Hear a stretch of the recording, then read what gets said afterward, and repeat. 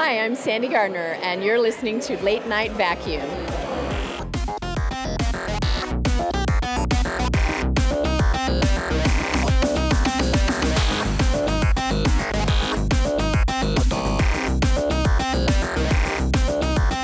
Welcome to the Late Night Vacuum.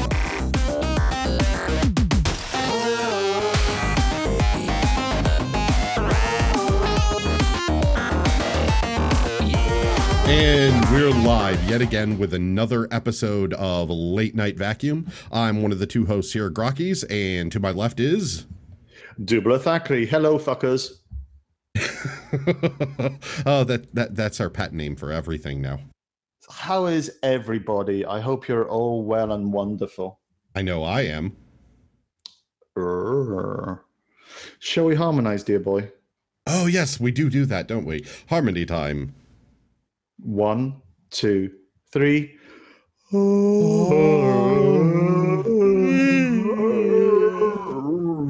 You made me yawn, you bastard. My work here is done. How can you be yawning? It's like 11 o'clock where I am. What time is it where you are? Nap o'clock. Nap o'clock. I will talk about Napa. I'm drinking a nice large glass of wine. It looks delicious. I wish I could have some. It is so good.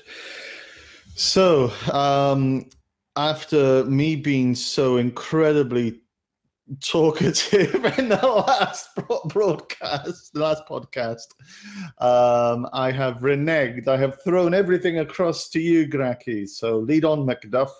What we talking about today? This podcast is so screwed now. All right, so we're gonna kick off with what we've been playing, and this time I'm gonna ask Dublar. Dublar, what have you been playing for this past week? I have been playing a couple of things. There is one particular game that I've been playing, but I'm not really wanting to talk about it too much. I'll explain why. It's called November 1979. It's basically a game that just came out about 4 or 5 days ago. It's got about 92% review score. It's about the Iranian Revolution, various things that happened, decisions that you make, and it's kind of like a historical document game. It's immediately captivating. It's an indie game. It's very well done. I think it's still on sale on its launch. Hang on. Calderath, don't you count my arms, you bad man, woman thing, you. In case he doesn't edit it out for anyone that doesn't know, Dublar has a little bit of a thing with occasionally, and we will. If you mention the everyone's going to notice it. I was telling people in our pre-show just exactly how many I edited out in the podcast. Podcast listeners, you have no idea how lucky you are. Oh, fuck. Okay, so don't laugh. Fuck. November 1979 is a very fun game, but I'm playing it on my laptop, and it's an i3, and it's just a little bit herky-jerky, so I'm stopping playing it so I can play it on the better machine this weekend. Fuck me, that was hard. The reason I was laughing is because when I went through public speaking and Model UN and they trained us not to say we got embarrassed every time we said it. So I was remembering all the crap I went through with it, and it breaks you of the habit pretty quickly. So I was kind of laughing because I was more remembering how we did it, and it was, don't worry, it was actually far more brutal than a couple people just counting it. Oh, I don't mind that. It's if I say that word, people begin to pick up on it. And if you're listening to this on the podcast and all you hear is 1,000 of them, you'll go mad. And I don't want that for anybody. I also have been... Oh, God, this is hard. I've also been playing a couple of iOS games. Oh, fuck! I've been playing Exploding Kittens. Ooh. Which, it's on iPhones now, so it can be very good plaything. Yes.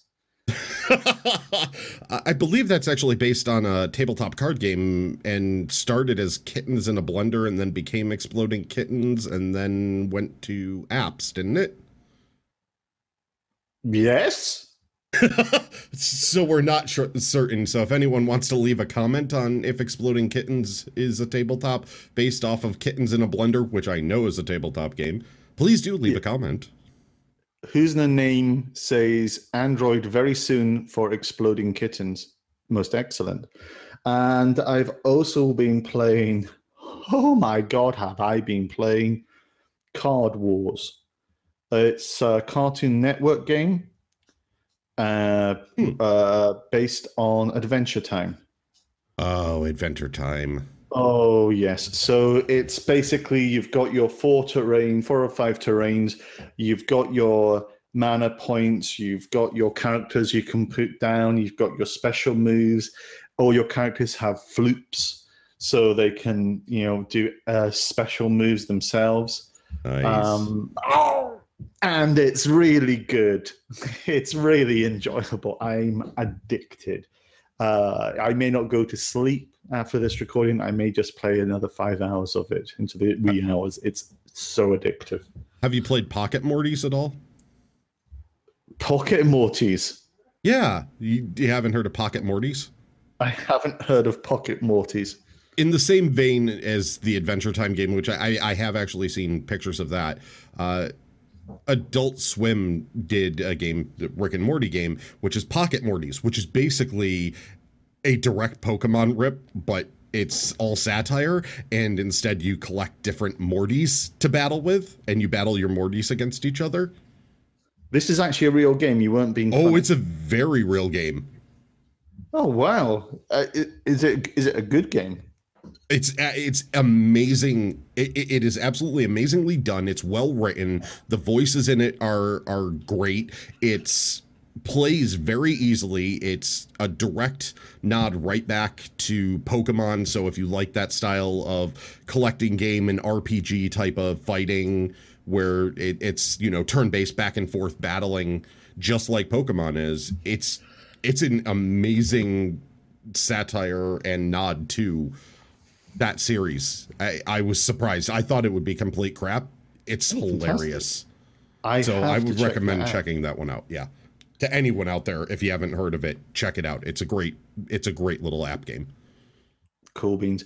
And what have you been playing, fucker? Star Citizen. I've heard of that.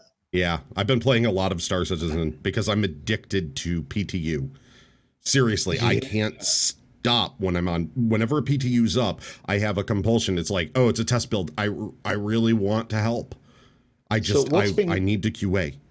What's been happening in the test builds this week? What changes or tweaks have they been putting in? What have you seen? Most of what the notes that have been coming out are little things, like they helped change some stuff with landing, and they've tweaked some things with like the latest patches, quantum fuel refueling for some ships that weren't getting refueled at Cryastro. I actually noticed one of those yesterday. My M50 didn't get refueled, and everyone was telling me, oh, you refuel at Cryastro, and I'm like, really? The couple of ships I've been using haven't. And I took my M50 over there and it didn't, and a note came out today and said, you refuel there, and I went, oh, it was broken. Okay.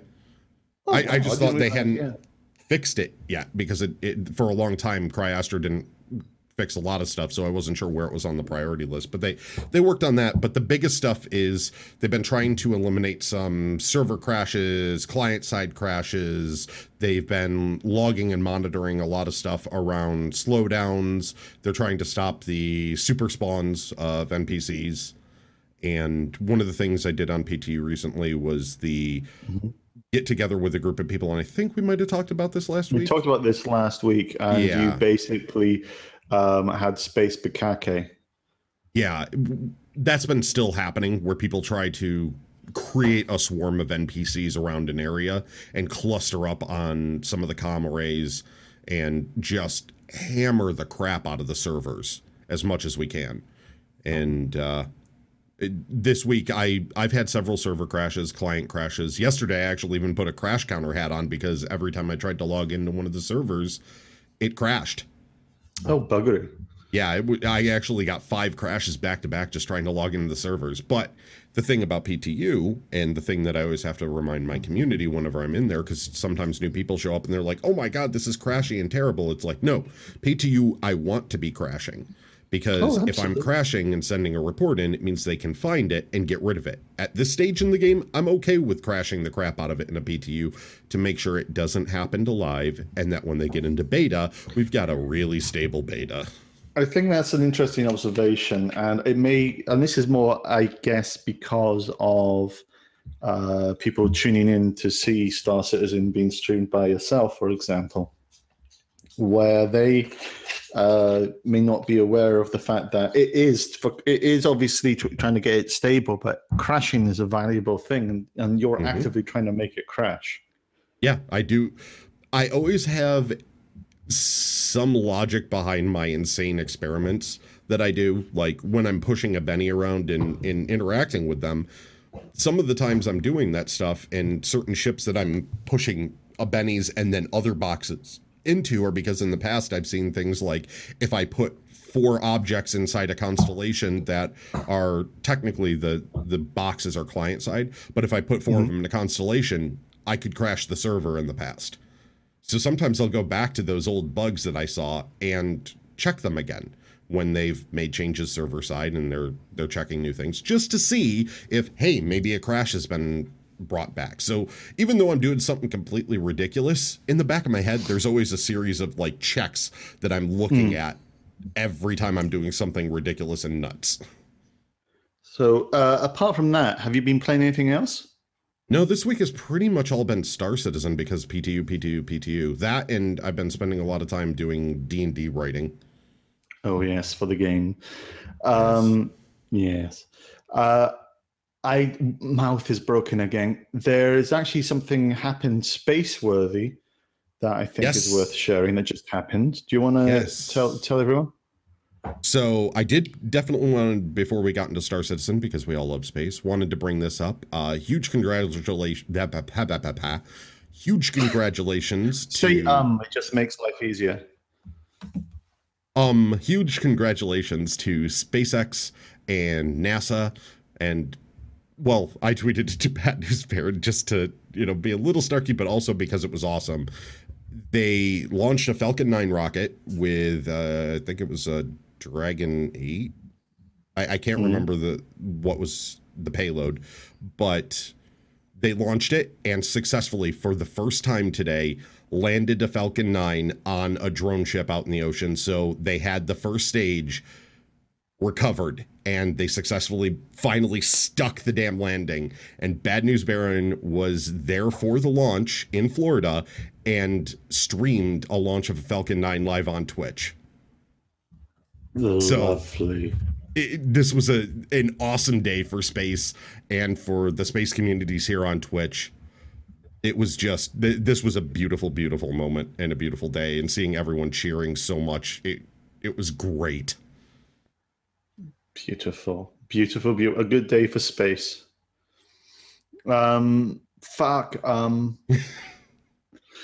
So you're thrown off so badly. Tell me about it. Well, thank God you're the conversational anchor. Yeah, so we're gonna go from space current to space future, where we all hope to be, and get into some Star Citizen topics. There's been a lot of talk this week, and we're gonna kick off with something from the end of ATV that really got us excited.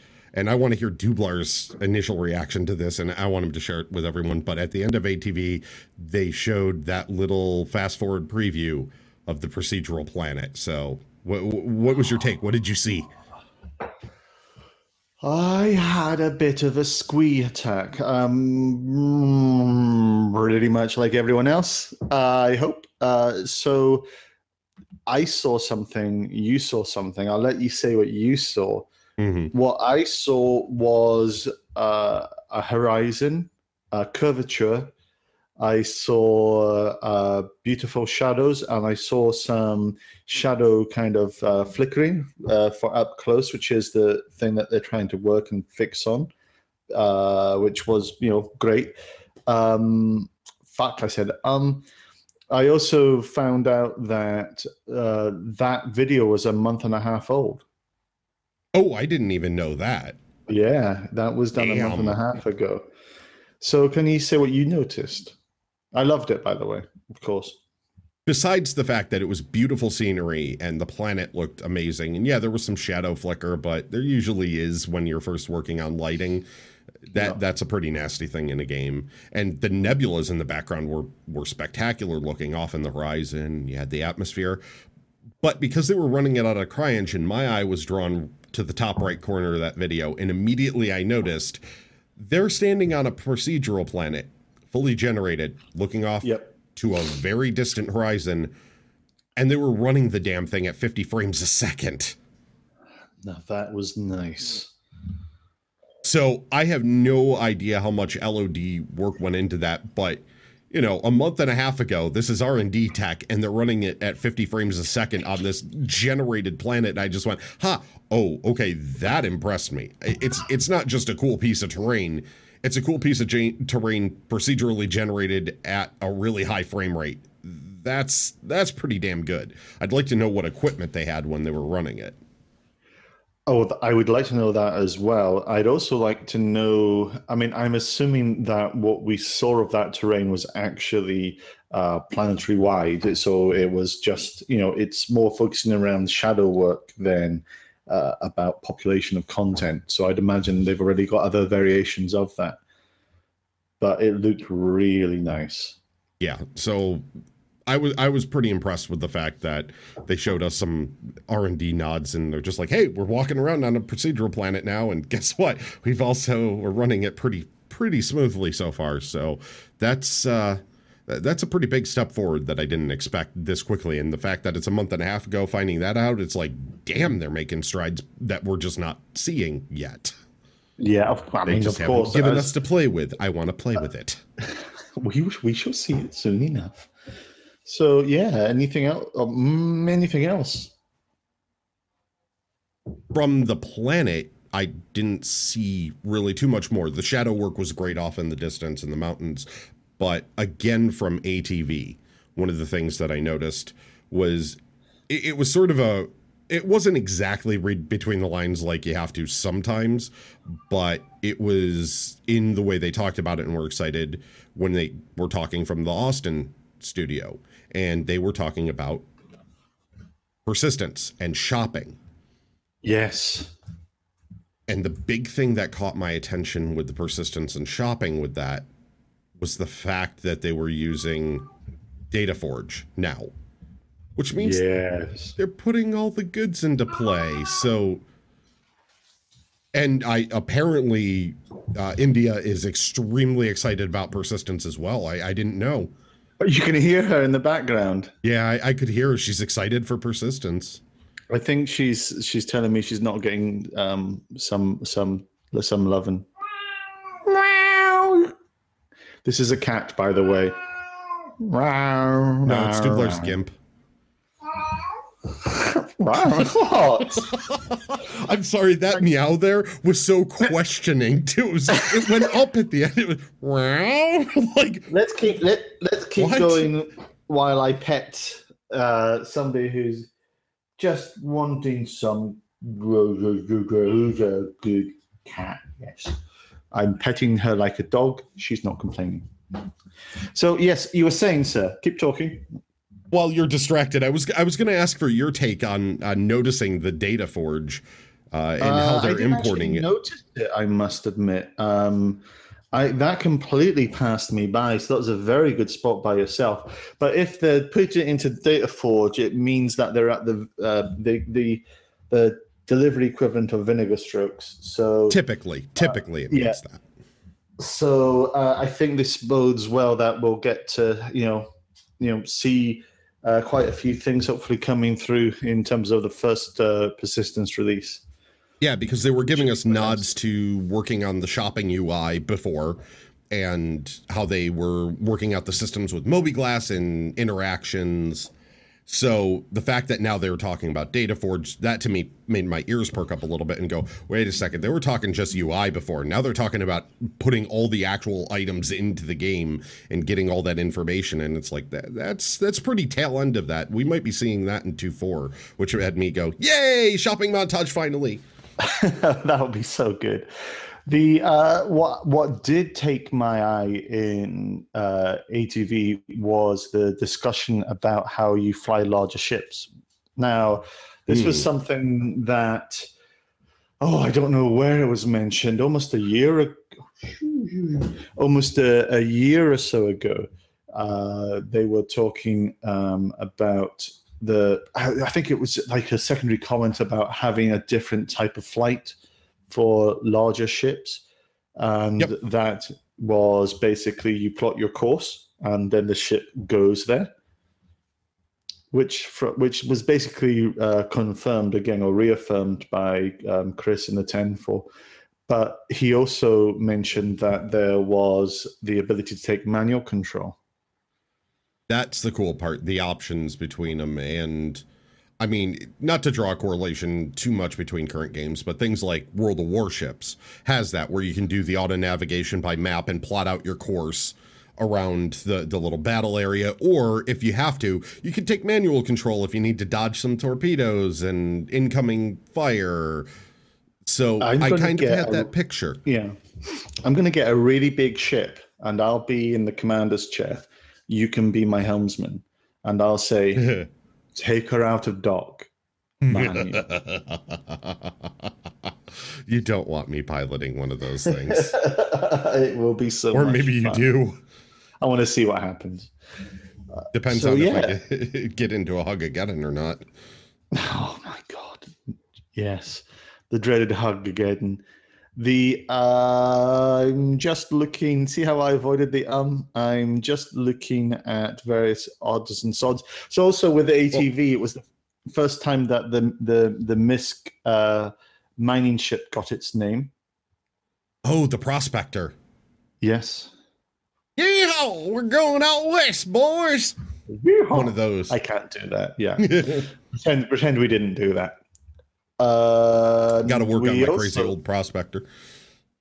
And we also had an idea of bonuses for ship components. Oh, you didn't pick that? I missed that one. So the idea would be, say you have an anvil ship.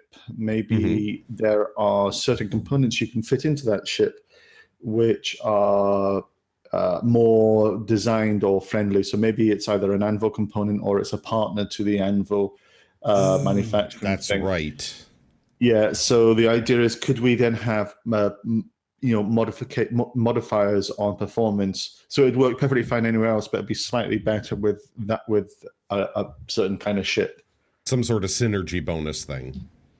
Yeah, and then that flipped around into, will parts from the Asperia glaive be used to repair a Vandal scythe? And the answer was yes, but they don't really know if there'll be a bonus or penalty for these kind of repairs. So that was quite interesting, I must say. Because it's a recreation, it's not actual alien parts for an alien ship. So could we use human parts? Probably. But are they going to be the best? Like, maybe we should go capture a few extra scythes and strip them down for scythe parts, sort of thing. Yeah. And also for people who like multiple positions, there was a question about horizontal and vertical flight modes for the Cartual and the Reliant. Transform and roll out. Thank you, Peter. So the notion was, can you change flight modes? So manually it was change it. Yeah. Manually change it, and it was quite an interesting one because right now I think in my head, I'd always kind of, not always, I'd kind of assumed that because the MISC Reliant has the horizontal and vertical flight, that would transfer also conceptually to the Car2Al. But it doesn't, because I forgot that the Xi'an fly vertical ships. Yeah, they have a very different style. Yeah. So it's just their culture and their so building. it's therefore not a ship that would and now we switch to this mode. It's more it's like, well, it is a vertical ship. And I honestly completely forgot about that. So I was assuming that it would actually flip. So that was just a little bit of nerd correction on my side for myself, which was good to have. I want to extend on that a little bit, and not just with, say, the Reliant and the Car2Al, but with all ships. For the love of God, please stop with the automated landing gear and let us just have a button we can bind to put our landing gear down. Don't have it if I'm too close to a rock. Just give me a button I could press on the keyboard, something where I could just go boop, and then my landing gear comes out, and then and it goes up. When they add that, and I imagine they will, we can take that as one of those good sign indicators of, yeah, okay, if they're doing that, everything is good with everything else. I just want a button for manual. I've wanted that for a long time. You want a button from? There's a joke there somewhere. Did you see the weapon question in ATV? Was that an ATV? Yeah, 10 for the chairman. Yes, in 10 for the chairman, and I did see it. I'm just going to drink my wine. You keep talking. I definitely saw that question, and that one stood out to me because there's a new thing that I do on my stream, and everyone knows the word to yell out when it's time for it, because until they give me a frying pan that I can use for a weapon so I can run around and go spang, I don't know what that noise was, but it sounded like the noise a wine drinker makes. Yes. But the one main thing that I love to yell out, and I don't know why I started doing this, I just sort of did, but I always have to get myself a shotgun. And right now it's an FPS. They have the electric shotgun, but someone brought up in 10-4, how about a ship-mounted shotgun? And I went, ooh, so that I can fly around and go, shotgun, shotgun. As soon as I heard that, I went, that's such a good idea. A flat, that's a flat cannon, basically. This is why we have bumpers on cars, to get rid of pedestrians. So, equally, let's have a shotgun on spaceships. I'm not sure how the correlation happens, but I'm okay with it. What about shotguns on cars? Then we're playing Car Wars, a most excellent game. I'm good with that, too. I'll do a D1 drift, see where we go. But I can't remember who it was that asked that question and came up with that. That was actually a brilliant idea, and I'm surprised that like a flat cannon shotgun for a ship wasn't in there, and I really hope that's on the list pretty quick, because that's going to be pretty. Yeah, I think it's worth a shout out. It's actually not so accurate, and it was observed, therefore, yes, shotgun. Not so accurate. Beautiful idea. Well done. Yeah. When I just heard that, I went, this is good. It's like I think in Japan right now there are cars with airbags on the outside, so that when you crash into people, they become protected. So I think a shotgun to protect them from your wrath should they hurt your ship makes perfect sense. So yes, I'm very, very up for that. But so does that mean if it's a correlation to the airbag on the outside of the ship, does that mean when I hug someone, a shotgun will go off? I so want to make a joke about that. I set that up perfectly for you. I was wondering if you could resist. I'm not even going to go there. Everyone fill in the blank. So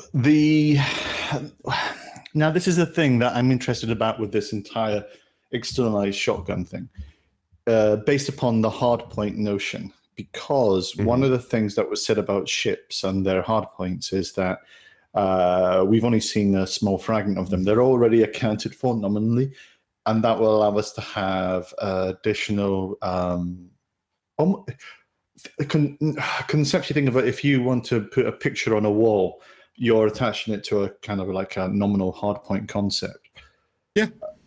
So that means you can have internal defense systems, especially for larger ships. So you could have your Connie or your Starfarer or your Tally or whatever with some kind of internalized defense system. Anti-boarding shotgun. Yeah. So this is an external version of that, which I find quite interesting. And so the question then becomes, does that become, could that kind of work in part of the kind of the hardpoint concept? Do we have those kind of external hardpoints, and how easy would they be to add? That would be pretty cool. I'm picturing the scene in Star Wars New Hope with the Millennium Falcon. Or I've heard of that. Is it Empire Strikes Back where it deploys? It's that film with Han in it. It's the Falcon, though. It deploys the laser underneath and opens fire. And it goes down and it goes pew, la, pew, la, pew. I don't think that's in episode 4, so I think it's in episode 5. Yeah, I know there's one of them where the Falcon deploys an underside turret gun. I think it has to be 5. Let's see if anybody corrects us in chat. And obviously, for some reason, I'm remembering that scene, but I might be totally wrong now. Because I know that Star Wars. They did 2 runs up the ramp in episode 4. It's on Hoth says broken 44. So it was 5. Okay. Yeah, I thought that would be it. So yeah, you were saying, sorry. It threw me off a little bit, but it would definitely add an interesting mechanic, because right now boarding there isn't going to be much to repel boarders, except maybe sending people out EVA or have ships try to scrape them off, but then they might be shooting the ship they're protecting, and it gives boarders a pretty big advantage until they get inside, and then they're going to have to fight their way.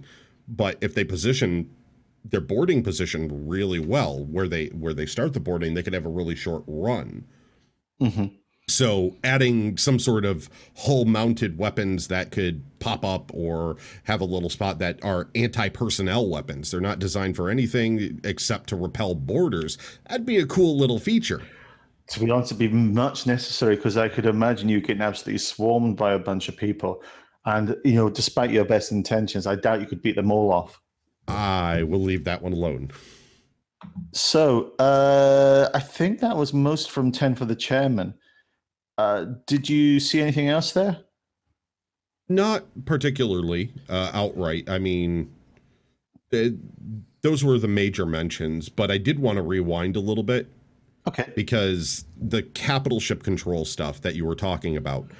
Oh, yeah. And I believe that was that in 10-4, I believe, where he talked about the capital ship controls and the waypoint controls, but a specific ship was referenced besides the Idris, and that was the Starfarer and the piloting of larger ships. So with that, and knowing that they're further along with the Idris and they've been testing that internally, and that the Starfarer is now approaching flight testing, and I believe that came up in, what was it, RTV? Yeah, it came up. So now we're looking at the possibility where Starfarer might be coming up a little bit sooner than we think. Do you think that might be a 2.4 possibility, or do you think that it's still going to need some more work and we're looking more at a 2.5 thing to get all the kinks worked out and get the Starfarer in there? So my prediction for 2.4 is that we will have Starfarer flyable, and we will have the Reliant in hangar. I think that's kind of where we are and where we're getting for. And I think it would be at some point, of course, we'll get the Starfarer in. And them having the plotty course system is obviously a fantastic way to test it, because hello. So I could greatly imagine that being part of the release. That would be pretty impressive if they do have the plotting course. And the bigger thing is, does that mean that we now will get a map of Crusader of some kind, so that when you're plotting your course, you get to pull it up in the ship in some sort of control screen and plot your course on a map. So we'll actually see it mapped out. You see, possibly, but allow me to go into realm. I think we could, but I think there's stuff happening with 2.4 and 2.5 that we're going to get because of the item system, which will allow us to have new UI. Mm-hmm.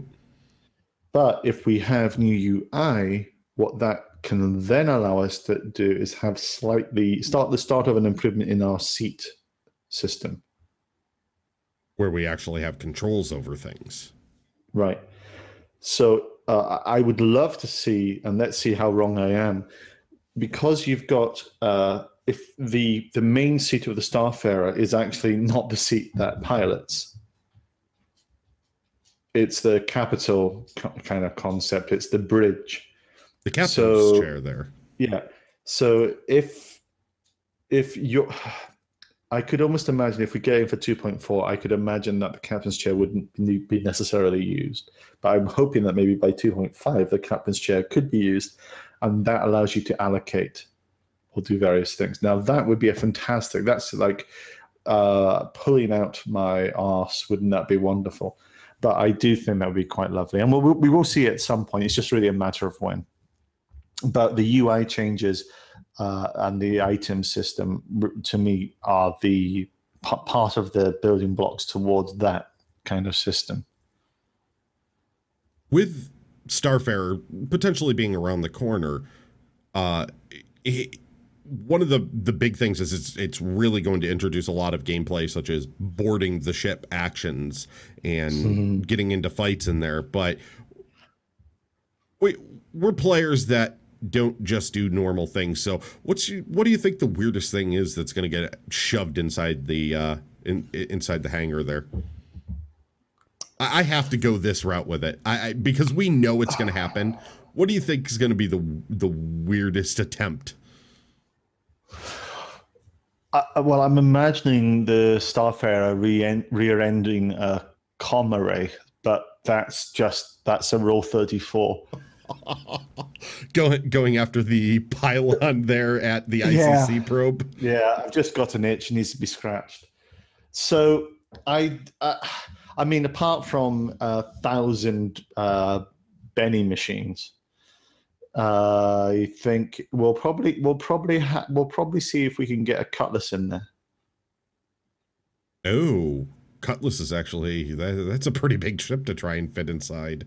Well, obviously we'll start with smaller ships and work our way up. Well, we already know Merlin's fit. Yeah, because we don't want to go in too drastically. Just looking at chat right now, we saw a comment in there that caught us both off guard, and it was, "I'll be in my bunk." So Panda Senpai is well done, Panda. So he loves the spaceships. My brain is broken. I was about to mention something, and I got derailed. You were talking previously about stuff. Okay. Starfarer hangar boarding action. Yeah, so it's all gone. We've gone down to a mire of depravity, and it's all been lost. Fuck socks. And it's a shame because it was almost insightful. Fuck it. We can't allow any of that on our podcast. Oh, yes. I remember now. In ATV, where they went around the studios and they went to Frankfurt, they talked about getting the internal physics sorted out for pew-pews. Yes. Which means that, yes, we shall have aggressive boarding. It shall be most lovely. Finally, we can shoot someone inside a ship. They're no longer invincible. I want to get on someone's ship, walk up to them, put a gun to their head, and end it. It wasn't said as if it was done, but they are looking at working on it. Yeah. So before I found something that I'd like to kind of talk about, but have you got anything else from the Temple of the Chairman and ATVs that you want to flag? Nothing's, well, there is something, but it's a bit larger topic. Well, no, I think we should let's go and talk about that now, because I do think it's quite important and it's a timely thing, and then we can move into a few other pieces. Yeah. So, all right, with this one, and it's something I've talked about openly on stream several times, and the big thing is we're going to need a lot more information from the devs, but because it was talked about so broadly by Chris Roberts, it's at one of those points where it's like, okay, we really are going to need this information now, because otherwise we're not going to be able to give feedback on it before maybe things get too far. And that's with the ballistic weapons versus energy weapons. And it was talked about as part of the balance is ballistic weapons have limited ammunition, so they're a bit more powerful. All right, I get that. That makes sense. They're a bit more powerful. But another part of the balance to them is that there's a cost associated where there isn't with energy weapons, so you have to make them quite a bit more powerful. And it wasn't just like a little bit more powerful situation the way it was talked about. It was that they're more powerful. It was very generalized, though. And the information that I'm hoping comes out around the ballistic weapons versus energy weapons is really just how much they're going to be doing shield penetration with those things. Because you and I, because we were talking about this, and it's basically, if not, this is a fine line of good idea to total fuck-uppery. It is. There's a very fine line to be ridden, and one of the big things is with an MMO, you can't really balance off of money. You can't rely on that for a balance mechanism at all in an MMO like this. That's just a balance mechanism that doesn't work. Money doesn't work to balance anything ever in the history of MMOs, because what you do is you get collectives of players, large groups, that band together, and they throw their collective group of money into things like ammunition and outfit a small group of their best people with it that can hold an area and keep other people from getting the really good money that's in that area. And then they lock down the money and they get more money, which goes into a vicious cycle. And the reason that I'm hoping for more information on is I want to see if shields, maybe 100% shields, slow the weapons down so they're doing like 0.5% damage per weapon. So you really got to take the time to bust the shields down a little bit, and then you have to work through hull, because where it is right now, and I realize nothing is fully balanced, but where it is right now, it's if you take all energy loadout, equal pilots, equal ships, all energy loadout versus all physical gun loadout, all physical gun wins. Because in the first salvo of them landing shots on each other, all energy is trying to rip the shields down, isn't doing a damn thing to the other ship, and those physical weapons just took out 2 or 3 guns right off the other ship almost right away. And Uncapping Badger in chat mentioned something which I think is actually like kind of the standard traditional thinking, which is I would have thought energy weapons would be more useful because of shields. Kind of a trade-off. Energy drains shields, but not much against hull, while ballistics do opposite. But ballistics burst shields. Yeah, that's where a lot of it's coming in, where this is one of those situations where it's like a plea to the developers type of thing, where it's, could you please give us more info on where the balance is headed with the shields and the energy weapons? Because that was the original idea that everyone got when they talked about it, was ballistics could pierce shields and get through, and they're really good against hull because it's a ballistic, but shields are going to slow down ballistics a ton, and they're not really going to affect shields very much at all. Yeah, they're going to have some effect. Yeah, but it's going to be minimal. So if it was like, shields were to have a variance of 70 to 90% reduction of ballistics, which is you could then use ballistics and, pierce the shields, but you need a lot of them and it would take time, versus can we bring a shield down and then throw ballistics at it? Now, what we could see is we could have EMP missiles, or we could have mines, or we could have something which would... Joker sucker punches, which would take this down. And there are efficiencies that can be carried out. Smart Hater, you say Elite handles this well. I think it would be great if we could. To be honest, it's been so long since I've played Elite, to the point that I'm getting emails where they're giving me free ships. I know what Elite does with it, and I don't necessarily fully agree on that, because with Elite, you have to take the shields down all the way first before you can start hurting the other ship.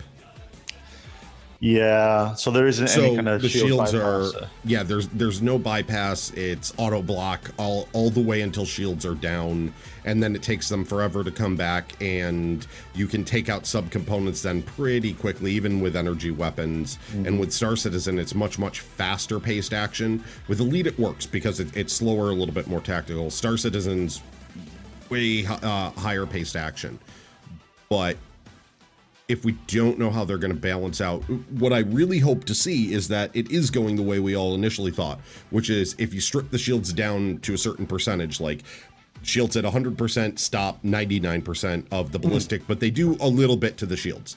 And then as the shields get to like 80%, now the ballistics are getting through at 10%. And then at 50%, like as the shield comes down, they get weaker against the ballistics going through. So you're going to see people picking hybrid builds.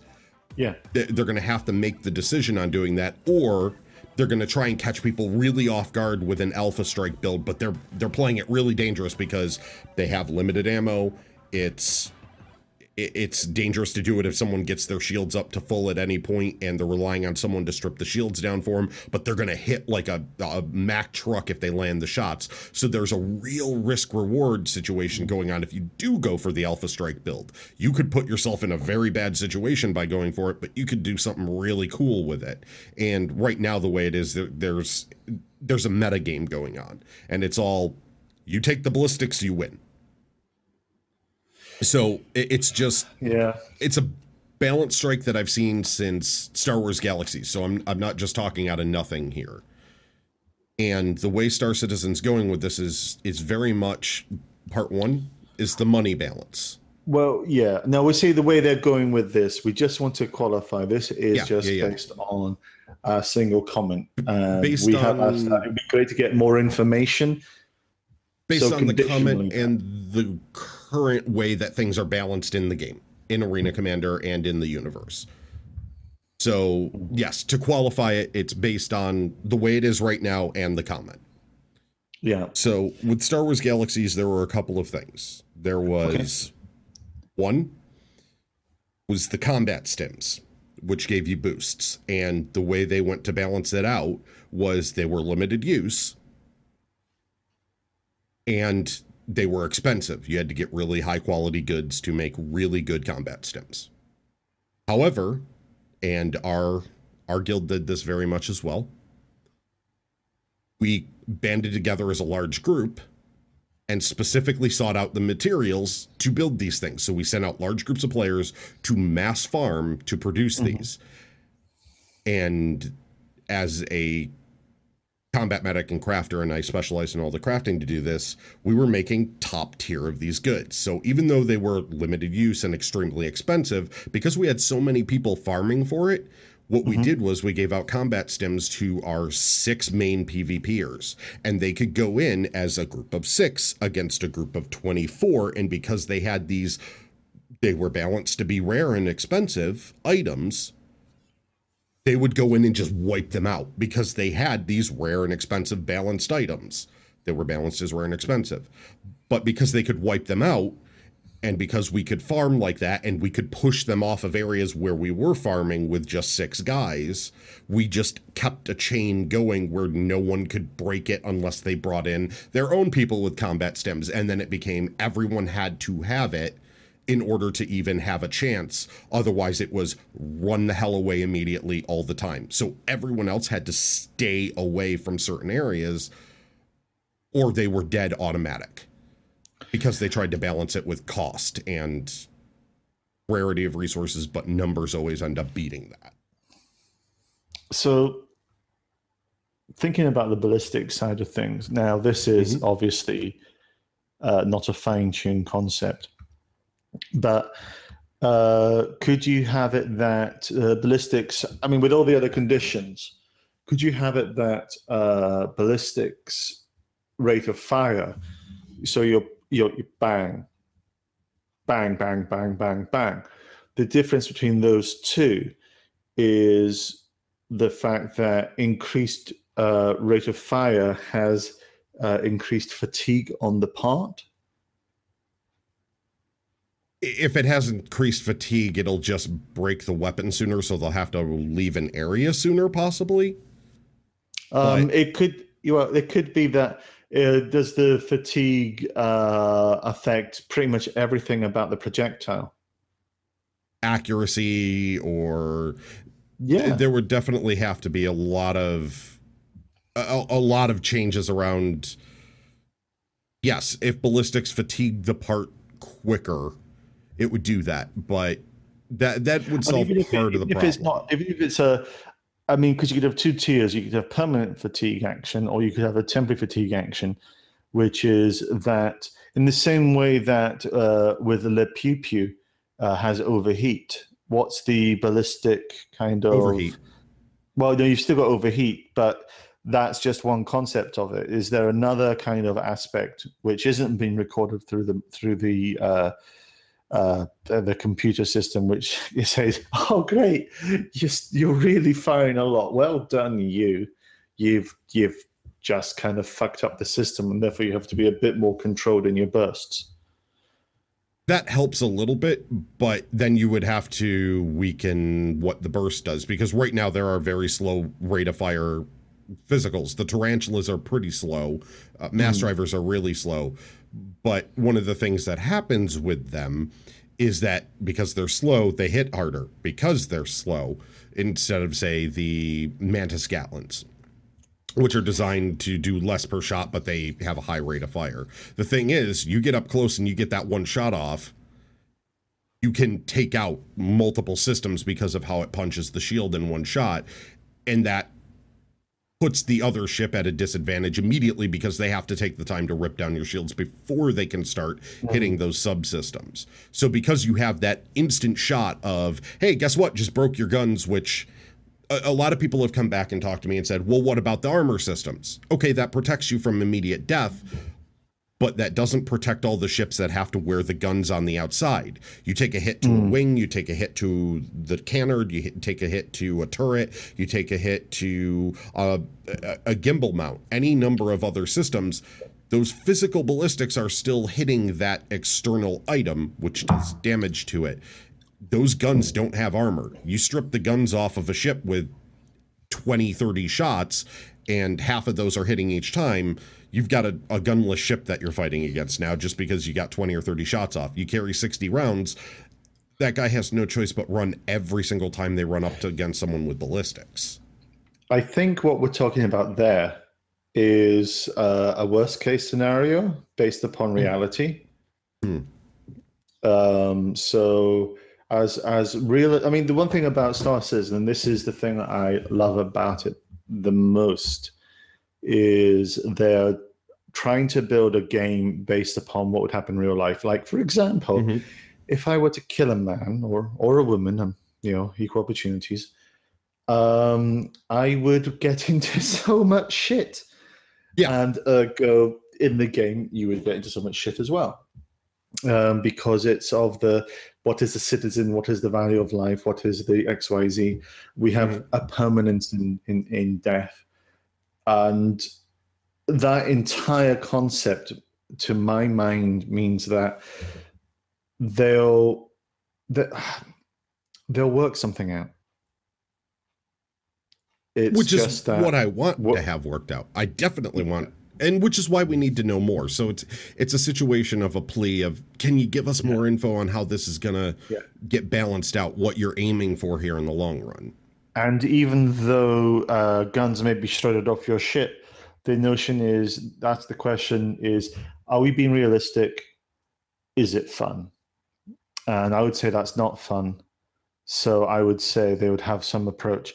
Smart Hater, sorry, didn't mention in there, you said, well, I've run thousands of rounds of ammo through my Lee Enfield without fatal wear occurring, but overheat damage should be a thing, though.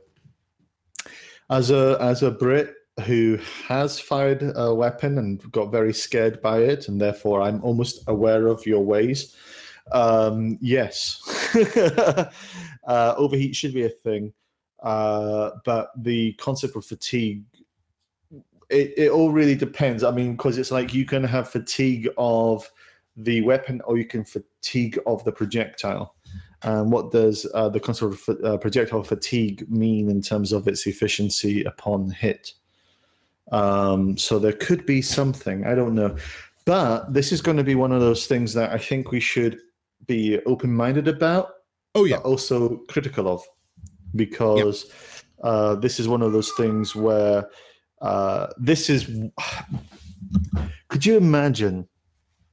You know, we're just we're reading Women's Zone or TV Guide or something. We're just kicking back, and we hear, obviously, because we read these things because we don't have the internet in our world. We hear about this game called Star Citizen. It's been 5 years in development, and bang, it's going to come out in about 8 months. It's going to be fantastic. Look at the marketing campaign; they're pushing it. Yeah, by then we're fucked. So we don't have that. We have the open, see how the sausage is made, and we can praise and critique, and we can feed back. So let's see how it goes, and let's just make sure that we're helpful, constructive, and vocal in our praise and in our criticisms. And if there's anything that we can feed back on this that will bring value, fuck it, let's go for it. So actually, agree. Yeah. Oh, thank you. So there is one thing I did want to kind of mention as well, because this week we got updated Idris information. Yes. I don't know if you saw that. Yeah. So Uncle Ben basically gave an internal wiki share. Sorry if you heard that. That's the cat again. Laser pointer. Oh yeah, actually, I did buy 3 laser pointers. Excuse me. Yeah, didn't work. So just giving a wee update, and did like a stat kind of update and share. Nothing too untoward. You know, we kind of expect everything. I mean, obviously, it's still able to land. But I flagged this to Grakis, and I do like this, that if we look at the shield stats, we've got, let me just find it, shield generator, we got 4 times, and they're capital level, but we don't know the name of them yet, the capital level, and they're in the shield generator room. And then we've got 2 times, again, need to be confirmed, medium level in the bridge. Yep. So you got very happy.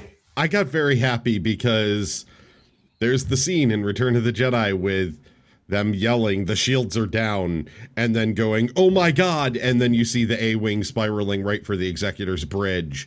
And I went, oh, let's aim for those shield generators, because I'm going to hug the bridge of a capital ship. If they have specific shields for the bridge, I can hug the bridge.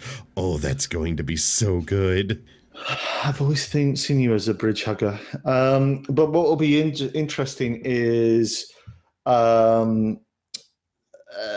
shield generator. So we've got, because these are 2 of, so we don't have size. And obviously we don't even, I mean, this, so the power plants has a 2 times name to be confirmed in the reactor room in the as capital level. We've got 4 medium in the hangar, and we've got 2 medium in the bridge. So basically what we could have is the absolute shock kind of, you're never going to get in. Yeah. But it'd be so good to try. I'm going to make it happen.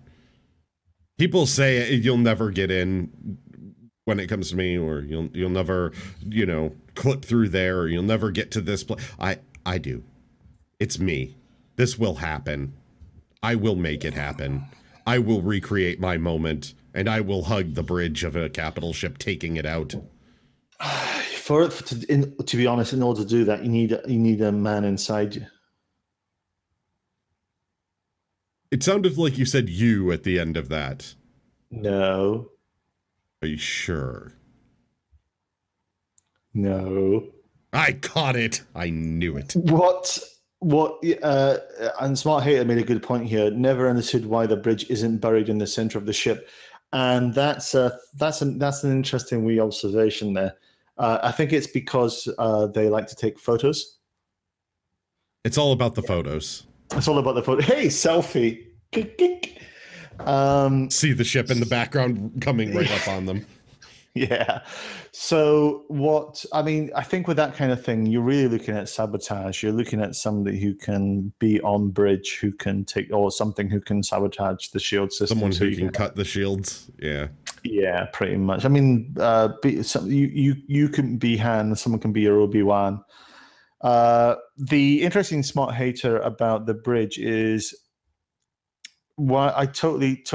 It's kind of like I think the idea is that they can have this bridge here for ultimate viewability, but equally it's going to be like a Fort Knox. It's going to be so protected, so it's not going to be easy to kind of destroy and take out. But I do know, like, the 890 has two bridges. It has its scenic bridge, and then actually there's a bridge further front.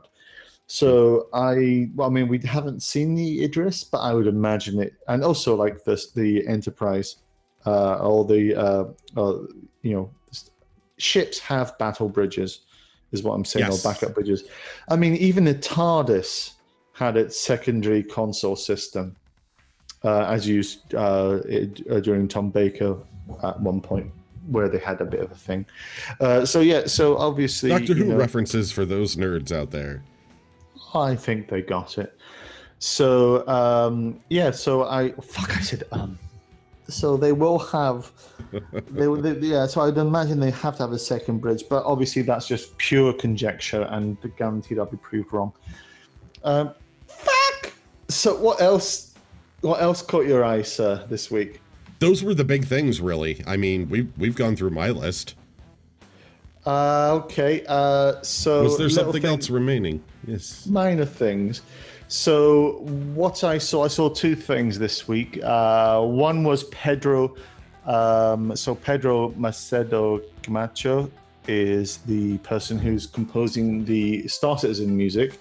Mm-hmm. And middle of the week, he was working with a 100-piece orchestra for the next stage of recording of the soundtrack. Oh, that's begun this month. That's right. He did say there's going to be more recording. Been working on that. And there was actually something mentioned in Smart Hater, I love you. Even the TARDIS, do not disrespect the TARDIS, best ship ever. Yes. I don't know if it's really a ship, though. It's a ship.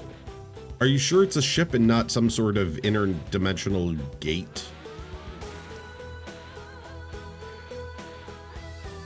Oh my god, I've decided to order you a measure of why don't you go and fuck yourself.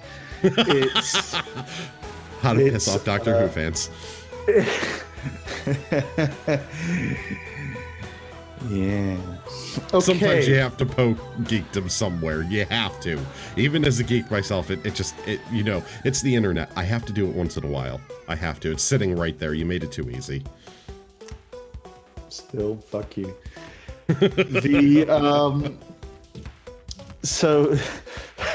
So in RTV today, they were talking about, will all the ships be ready for launch?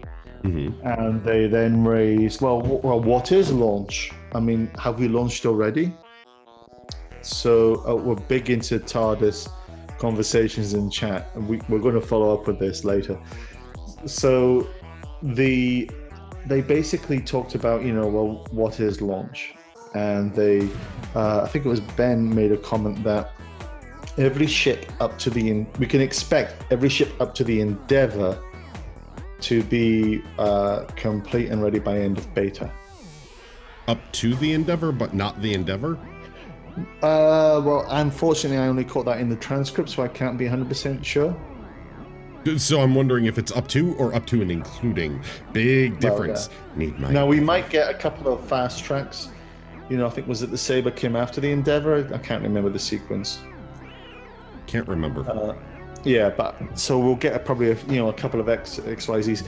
So I think that's a very good expectation set because we are going to have more ships coming out. I mean, hell, I still want that Polaris Corvette, but it doesn't necessarily mean that it will be out by live. I just want the Dragonfly. Now, that was an interesting one today because you know how you and I were talking about how it could be a choice between can it land on planet versus can it do quantum? Yeah. So the most recent update there is it's not going to do quantum. That's fine. I just want my space motorcycle. But they did have a fantastic visualization. So you're in a caterpillar. Now the side doors can open. The door can open on both sides of each of the bay things. So you could literally fly in and open your doors and just have X number of people swarm out in their dragonflies to swarm around ships. Yeah. Carrier has arrived. Oh, lovely jubbly. I think that's pretty much everything unless I've missed stuff. No, I think that's it. Oh no. You apparently missed something. What was it? I did miss something. So now to the people of the colonies we call America, you may not have noticed this, but we have a thing called the BAFTAs over here, British Academy of Film and Television Awards. You mentioned it to me.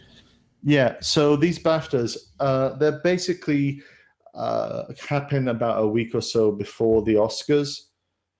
So they're very prestigious and almost completely ignored by the states. Fuck yous. They do, however... Culture elsewhere. What's that? Yeah. They do, however, have game BAFTAs, and they actually celebrate and acknowledge games. And the awards happened last night. And so let me read out a couple of these and to chat as well. And let's get the kind of feeling. It's like, what's this? What you would have thought? So the best game award went to Fallout 4. Okay, I could see it. Yeah. Now, because it's British, we have a British game, which, to be honest, I think is incredibly wrong. I don't think we should have a British game. This is a very respected institute. We don't need to localize it. That's like Oscars saying the best American actor on top of best actor. Yeah. So but we do have best foreign film. Brace yourself, Sheila. The best British game was Batman Arkham Knight by Rocksteady Studios.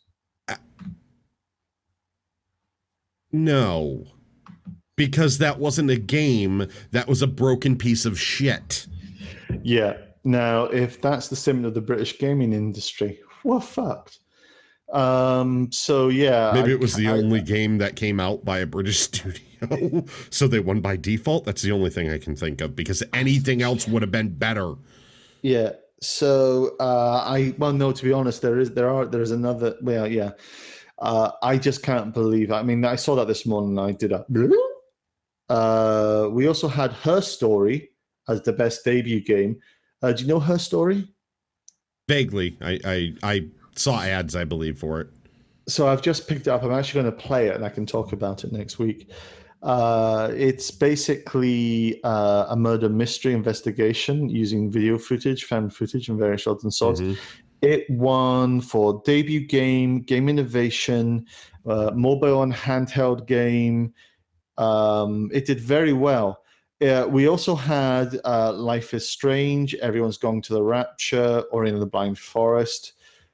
The best family game was Rocket League. Rocket League is a good game. And also it won best multiplayer and best sport game. Though I'm not sure I'd call it a family game. Have you seen the chat in Rocket League? Well, true, but I think family actually all played in the same room. So maybe the talk is very salty. I don't know. It brings it out in everyone. Go fuck yourself, Mummy. Oh, Mummy, have you heard of the aristocrats? So, Bloodborne won game design. Smite won esports audience award. And Prison Architect won for persistence. Have you played Prison Architect? I've seen it. I haven't actually played it myself, but it's pretty good. It's like building a future America. No, it's building the current America. I didn't even say that. But my God, you have made prisons a business. That's quite shocking. Yeah, and, it is. Help us. Yes, and the Fellowship Award went to John Carmack, so that was quite nice.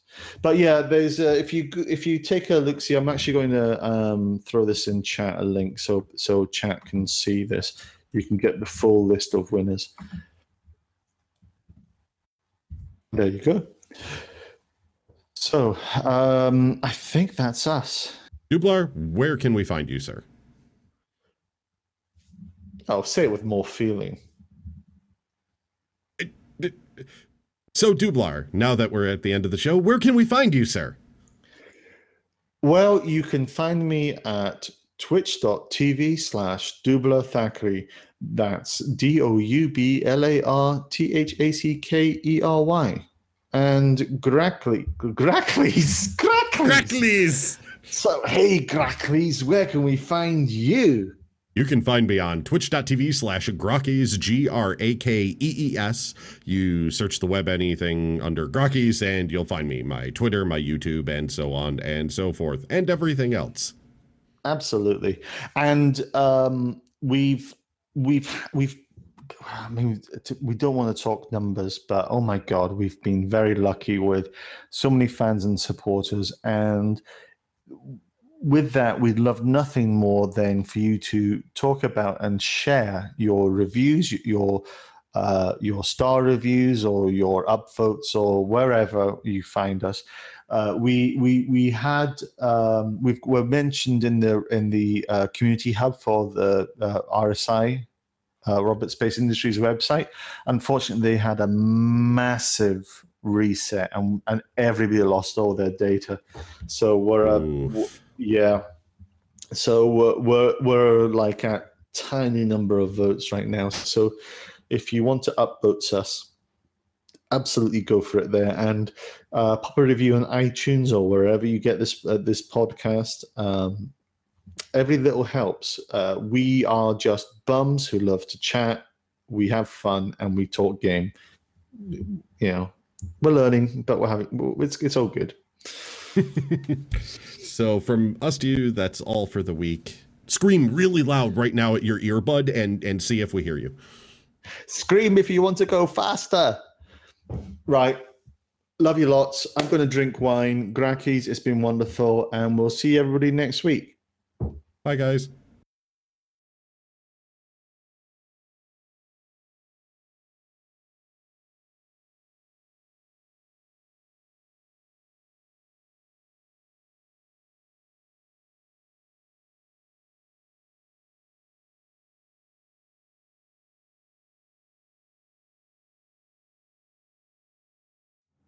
If you like what you heard, please do feel free to follow us. We also do video stuff as well. And give us a review on iTunes. It doesn't matter if it's good, bad, or just indifferent. We want to hear what you have to think. Well, not everything you have to think. I mean, that could be a lot.